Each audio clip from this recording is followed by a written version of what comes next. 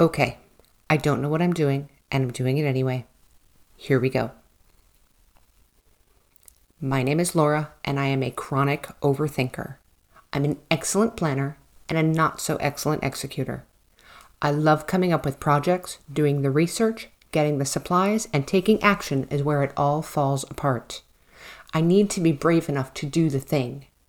Enter accountability. I am the host of Griticism, a podcast about personal accountability through gritted teeth. The goal of Griticism is to create personal accountability for myself so I can make progress on the projects that move my needle forward. Projects like creating a podcast and a website and figuring out how social media works to start.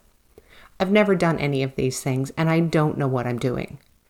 I'll be sharing my experience, the good, the bad, the ugly, any resources that I come across, and things I learn along the way. I'm recording this in my bathroom right now, so things can only go up from here, right? Ready or not, new episodes will be posted on the 5s, the 5th, the 15th, and the 25th. Follow Griticism, the podcast about personal accountability through gritted teeth, wherever you listen.